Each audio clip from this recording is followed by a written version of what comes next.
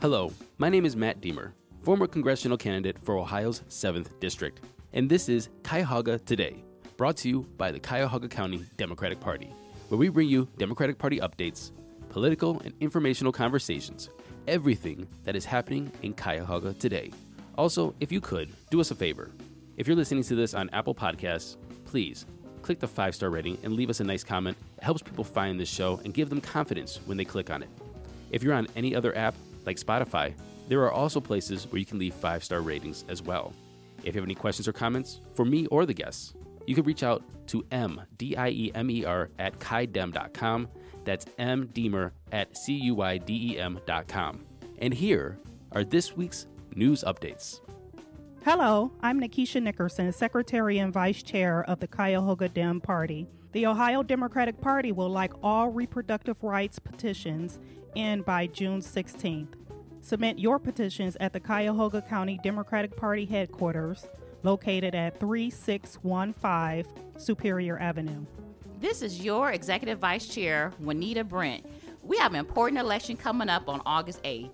In this election, we encourage you to vote no, and I mean it, you gotta vote no, to ensure that we protect our democracy. See you at the polls August 8th. One person, one vote. And here are this week's upcoming Democratic Club meetings for Tuesday, June 13th through Monday, June 19th. On Tuesday, June 13th, head down to Cleveland's 15th Ward for their Democratic Club meeting. That's starting at 6:30 p.m. And at 7 p.m., the Tri-City Democratic Club is meeting as well. The Tri-City consists of Warrensville Heights, North Randall, and Highland Hills. Wednesday, June 14th at 6 p.m., Cleveland's Ward 8, Bratton Hall, is meeting. 6:30 p.m., Ward 4, and at 7 p.m., head into the suburbs to Beechwood or Lyndhurst.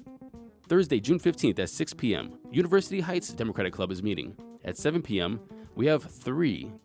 If you're in Euclid, your club is meeting. North Randall's Democratic Club is meeting. And Olmsted Falls Olmsted Township Democratic Club is also meeting. If meetings aren't your thing, that's okay, because on Saturday, June 17th at noon, the Cleveland Ward 14 Democratic Club is going out to collect signatures to put reproductive rights on the ballot.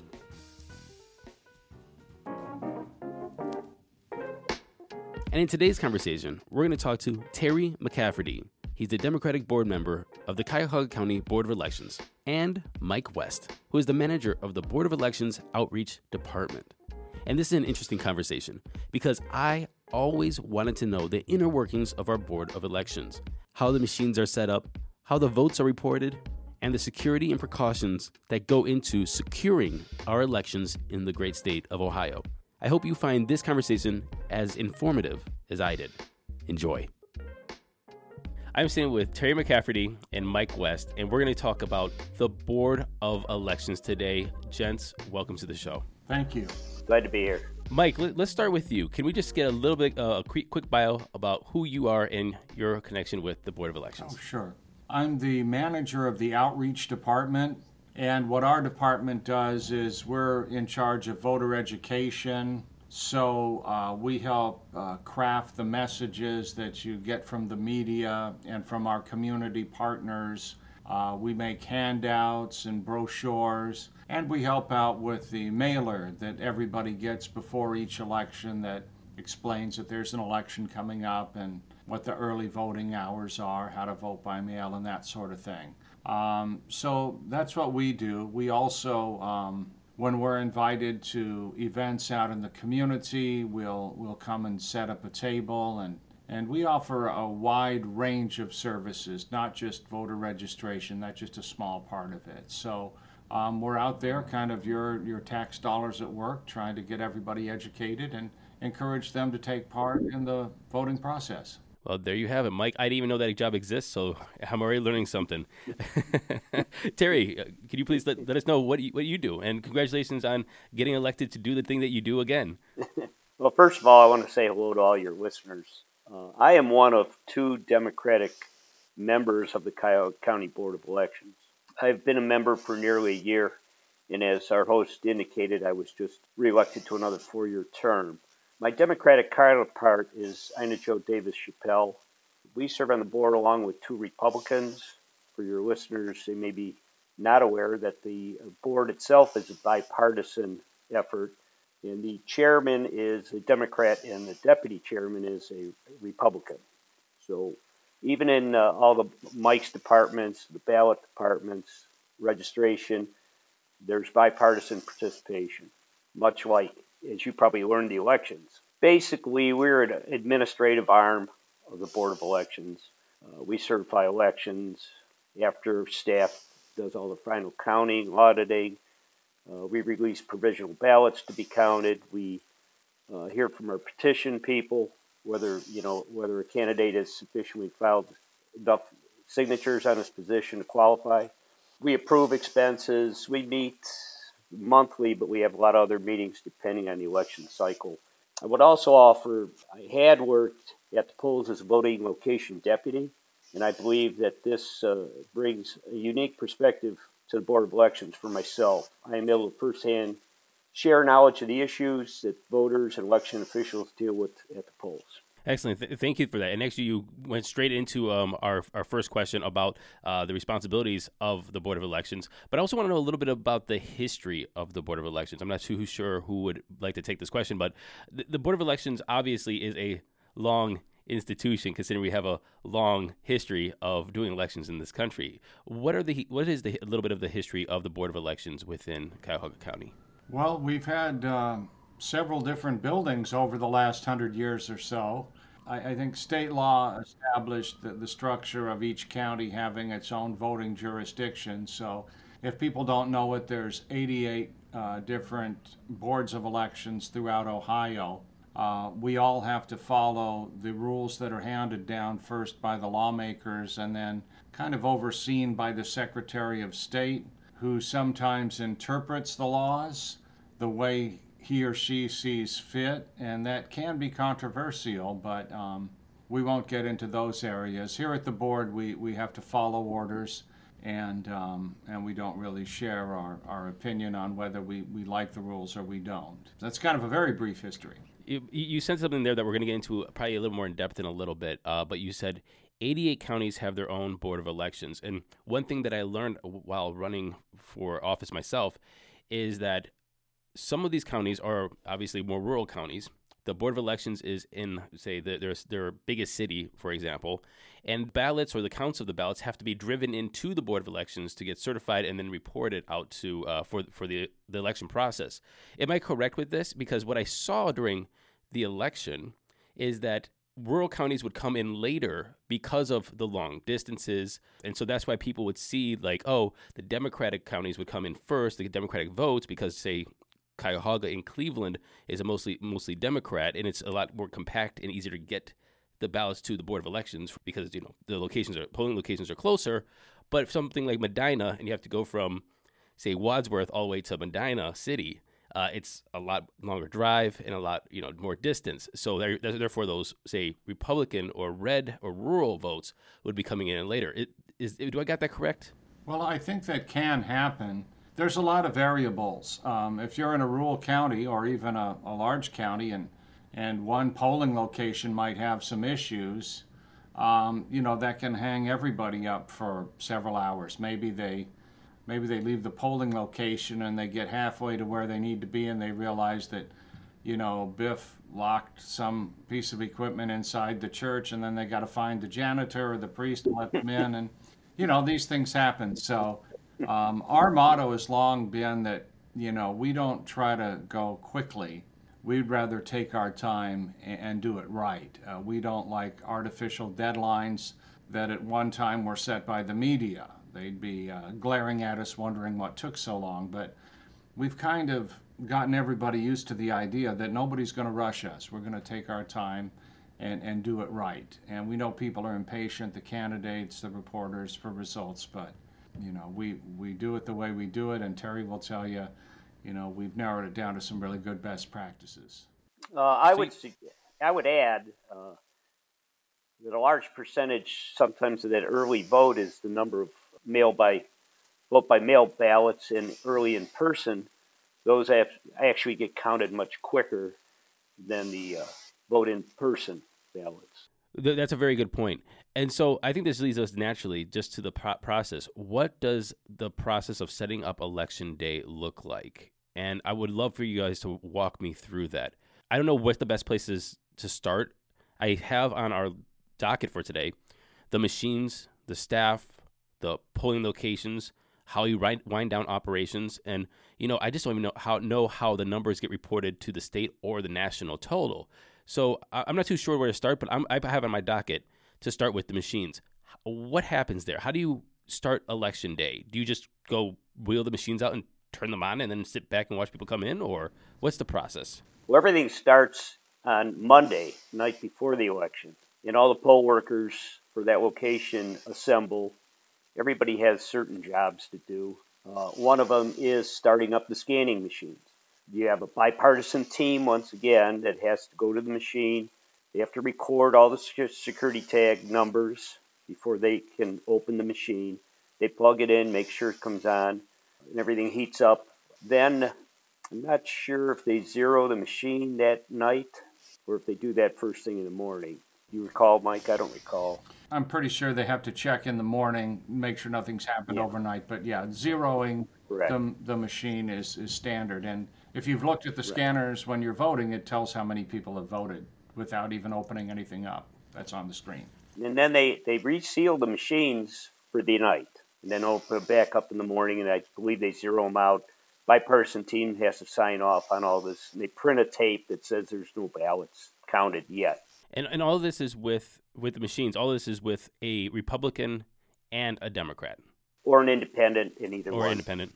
Okay. It's acceptable. Mm-hmm. Are the machines connected to the internet? Popular question. Absolutely not. They're standalone. They have flash drives or memory chips in them, and that's where all the information is tabulated on. So you said everything starts on the night before the election, on Monday night. And you said the staff come in. Where do the staff come from? What goes into the training? What goes into how they handle ballots? Are there codes of conduct that the staff must follow?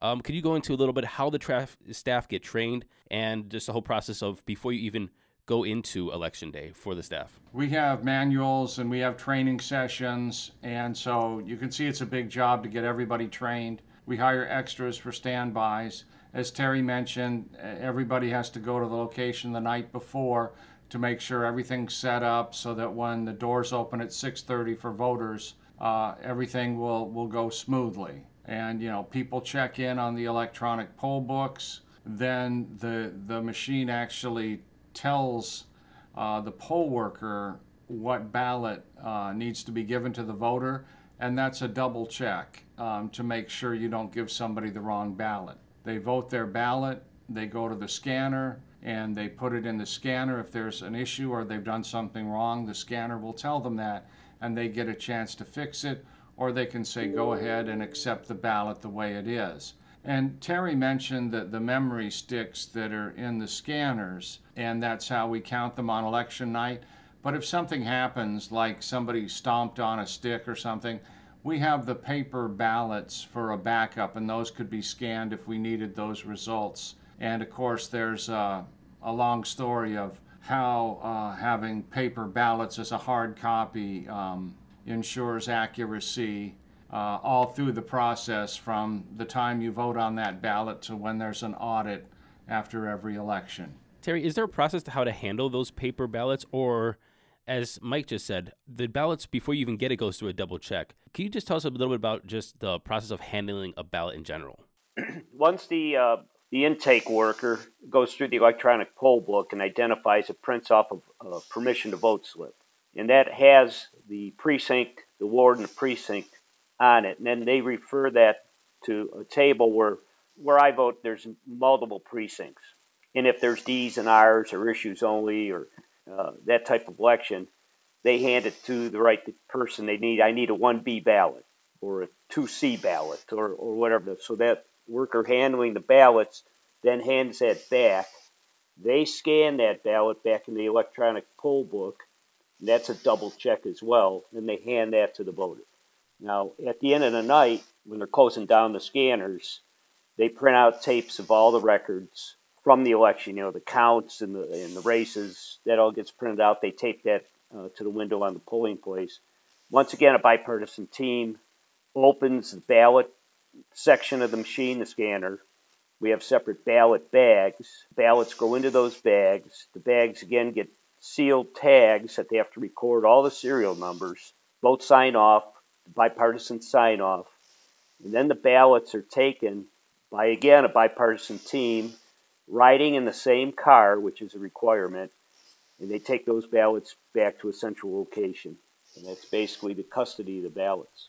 And just to clarify, when you said I get ballot 1A or 2B, we're talking about Ward 1, Precinct B, or so on and so forth. Correct. In a partisan election, it could include also D ballot or an R ballot or an issues-only ballot. Depends on the type of election. And when the polls close, you said that the results are taped to the front of the polling location. So anybody after the polls close can go up to the polling location and just see what happened in their location, correct? That's correct. During the day, they print off who's voted numerous times during the day, and those are posted publicly as well that people can review. So somebody could literally, and I know this happens with campaigns, hire people to stay at different polling locations and report during the day, but somebody could, just to verify the votes, verify the results, run to every polling location and do their own tally of what happened. They could, but they won't have the other ballots, the vote by mail ballots and the early in person. They won't have those results. There's just from the machines, the scanners at their location. And for a little bit of trivia, there are companies like the Edison Company that sends representatives out to report back the results from certain places to try to get an idea of kind of the way it's going. They also do exit polling, but people probably know about that as well. Okay, so I understand how the central location will report their numbers, to the central location. Like, hey, this is Medina County or Cuyahoga County or so on and so forth. This is what we have. But then how do you tally that for, say, a congressional race, which has, bits and pieces for all these different places, and you put them into one result? And then how would you do that on a national level? Who gives the numbers to, report them for the presidential election? Do you text them? Is there a fax machine? How does everybody get those numbers? The most populous county reports the congressional results, but everybody reports their results to the Secretary of State, and the Secretary of State takes it from there. And until the election is certified, if there's a split congressional district, everybody has to get together and look at the results to find out, who won, I guess. So, but yeah, that's just a matter of technical matter that we report our results to the Secretary of State, and so do all the other jurisdictions. And again, how do we report that? Is it a fax? Is it a phone call? Is it text? Is it? That I don't really want to go into. That might be a security issue because, as you know, there's issues with anything happen with vote tallies online. So we're just going to stay away from that one. I mean, if you want to do a blanket statement and say that all the jurisdictions report their results to the Secretary of State, and the Secretary of State's office kind of sorts everything out from there. Understood. All right, so we went through the process of the staff, the ballot collecting, getting the numbers, reporting the numbers. Election day is over. It's Wednesday. It's Thursday. I don't know if you take a day off or not because it was a busy Tuesday. What happens then? How do you wind everything down? Is there a process of securing the machines or telling the staff you did a good job and then see you next year? What is that wind down process? Well, I'll tell you, the life of the ballot ends when it is locked in a vault, the paper ballots. They have retention schedules, like for presidential ballots. I think they have to save them for a year before they can be destroyed. We save other voter records for prescribed amounts of time. It takes some time. You have some cure time for ballots. People should know that. They can be postmarked up to certain dates. What is cure time? That's time to repair. Ballots can be repaired or provisional. If something's not filled out correctly on a provisional ballot, you used to have 10 days to come down to the Board of Elections, make corrections for their ballot to be so there's waiting periods on some of this. Ballots coming in from the military, there's I don't know how many days they can come in past postmark and still be counted. I don't know, Mike, what else are we it's 4 days, and people have heard a lot about how it used to have 10 days. So if you mail your ballot on Monday and it makes the postmark, the mailman had 10 days to get it there. Now the mailman has 4 days. And if you went to vote and you didn't have your ID and you voted provisional, you'd have 4 days to come down and show your ID and cure your ballot, as Terry said. So we have to wait for the vote by mail ballots to come in that are still valid. We have to give people time to cure their provisional ballots, and then those numbers are added to the unofficial count. And so that's kind of, unofficials like the subtotal, and the official count is like the grand total of the outcome. And so when there's a close race, everybody calls, hey, is there going to be a recount? We say, no.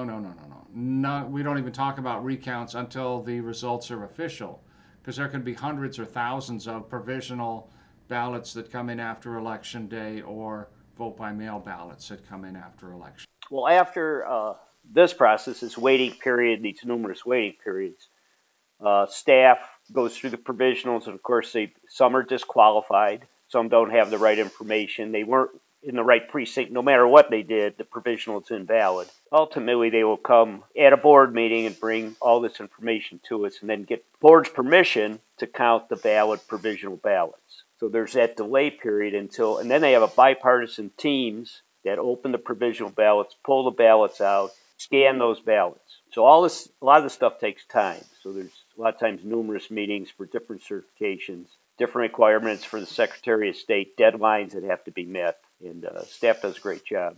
Keeps the board moving. All right, so we have certified elections, we have people in office, and now it's December, January, February, the following year. What do you do in the meantime after everything's done and you wind down? You have some time and then wind back up, Terry. What's the between process look like for you? What's a daily day in the life of? Well, elections are only 2 days a year. That's They only work 2 days a year. I know staff is busy. Obviously, being on the board, I'm only there occasionally. I'm numerous times during the year, but staff is busy all the time. They have to test the machines before they go out to elections. Right now, they're in the process of parts of staff are redrawing precincts because of the census, which changed. Some cities have to rearrange their wards because of the numbers and the shifts in population. Those are things we certify at the board as well. We've been reviewing community by community. I was just reading something here on Bedford is next. This year, the Board of Elections is really, really busy. Haven't had a May primary, and then this August election fell right in the middle. No political comment on it. But Cuyahoga County also has September primaries. Being on the board only, like I say, just about a year, I asked the question at a board meeting, is Cuyahoga County unique with September primaries? And I was told, yes, we are. The city of Cleveland is one of the largest that does September primaries, and a lot of the suburbs do as well. It's in their charters. Mm-hmm. And even though the board has tried to petition over time to get everybody to align their primaries so you don't have that extra primary. And then you're into November, and then I think the deadlines for next year's petitions are in February, Mike. Is that correct? Yeah, something like that, because it looks like we're going to have a March election. There was talk of changing that, but as far as we know, we'll have a March primary. But there is a long list of stuff. Having been exposed to these departments, I can tell you that our registration department, that's a constantly living, breathing entity, because names are removed for various reasons, death, they move away. Our records have to be maintained. There's a long process of trying to contact voters and things like that. And so the registration department has a lot of work to do because they're handling a database of close to 900,000 people. So that's a full-time job year-round. Our candidate and petition services, they prepare the materials that candidates need, plus everybody turns in financial reports. Those reports have to be looked at, they have to be audited. And then the poll worker department, they have to hire like 4,000 people for every countywide election. And so they try to keep the poll workers engaged between elections so they're ready to go, keep everybody trained. And each election cycle is like 3 or 4 months of preparation. So if you look at the big picture, we're doing all these things on a constant basis. Human Resources Department. It has to hire hundreds of temporary workers and election night workers and people to help out in dozens of different capacities. Our ballot department has to maintain their computer systems and lay out ballots, and they're in charge of the vote by mail operations. Election support, they have to inventory thousands, tens of thousands of pieces of voting paraphernalia. They have to inspect the machines, maintain the machines, catalog the machines, put away the machines, bring out the machines, test them. So we are awfully busy year round. But yeah, that's the joke, that we only work 2 days a year. In all fairness, I mean, unless you are, part of that organization, you wouldn't know. You go show up there on election day, you get hired as a poll worker, and then you work a couple of days, and then. So this actually brings me to two more questions, and it seems as though that there's a lot of planning to go with these elections, and so if an election comes out of nowhere, say an August 8th election that you didn't know was going to happen 30 days ago. How much of a monkey wrench is that in the plans of like normal election, procedures? And how do you cope with that if it is kind of like a disruption in your plan of running an election? Well, I asked this question as well because of the possibility of having an August election at a board meeting. And I asked what was the normal time range. Mike alluded to it. Board of Elections in Cuyahoga County would prefer to have 120 days out notice, kind of guarantee they can get everything done. We wound up with, I believe it was 90 days or 100 when they said whatever that May 5th date was, the last day they could get this on the ballot or whatever that date was. So, but the Board of Elections is committed across the state of Ohio. All 88 counties are facing the same thing, and there was a protest from the election officials across the state. They kind of objected, but they're committed to running a successful election. But on top of it, in Cuyahoga County, we purchased new scanners. So staff had to be trained, they had to be tested, we've got to train all the workers on the new equipment. So that's added another complex step. They were hoping to use those in September with a smaller primary. They're expecting this could be kind of large because it's a state issue, even though it's in August. I do a lot of presentations, and as you know, for the last couple of years, suddenly voting security was a big issue. And we think a lot about that.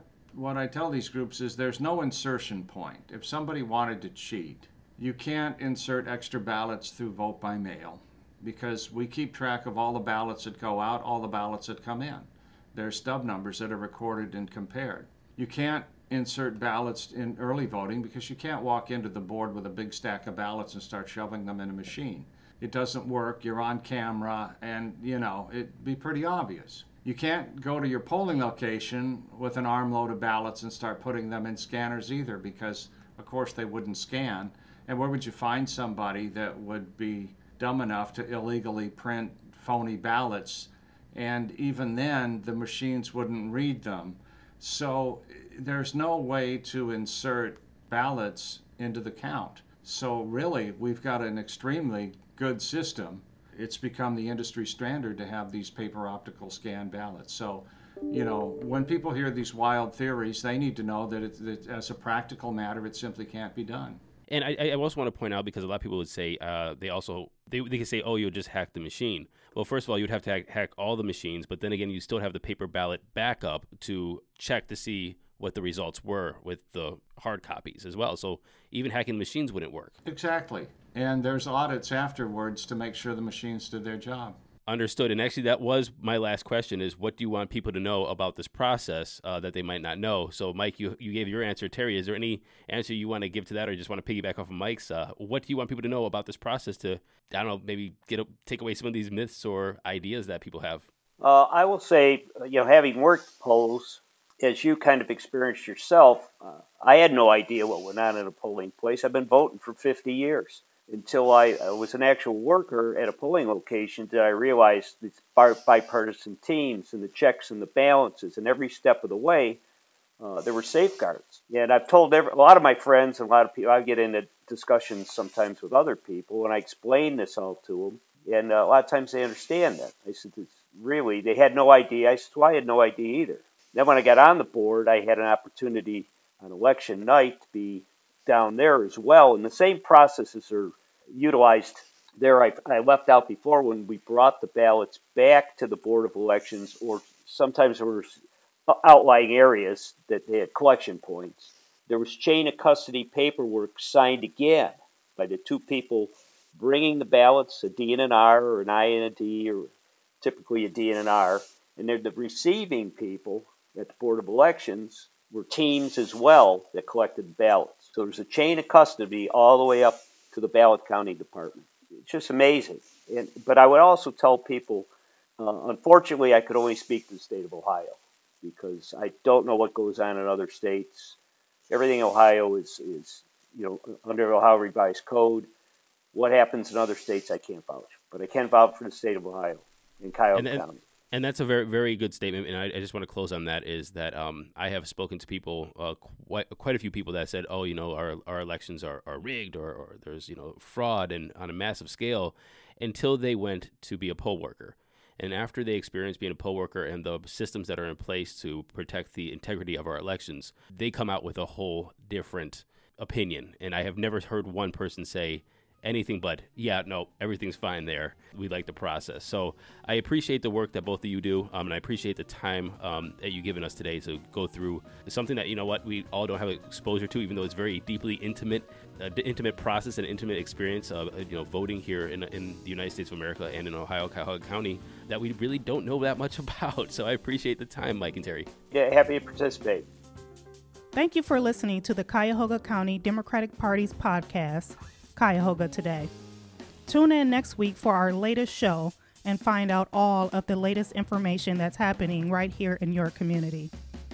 Show your support by going to www.cuydem.com and make a contribution. Do you have any questions about the show? Is there a topic you want us to cover? Or is there someone you want us to interview? If so, you can reach out to me at mdiemer@cuydem.com. That's mdeemer@cuydem.com.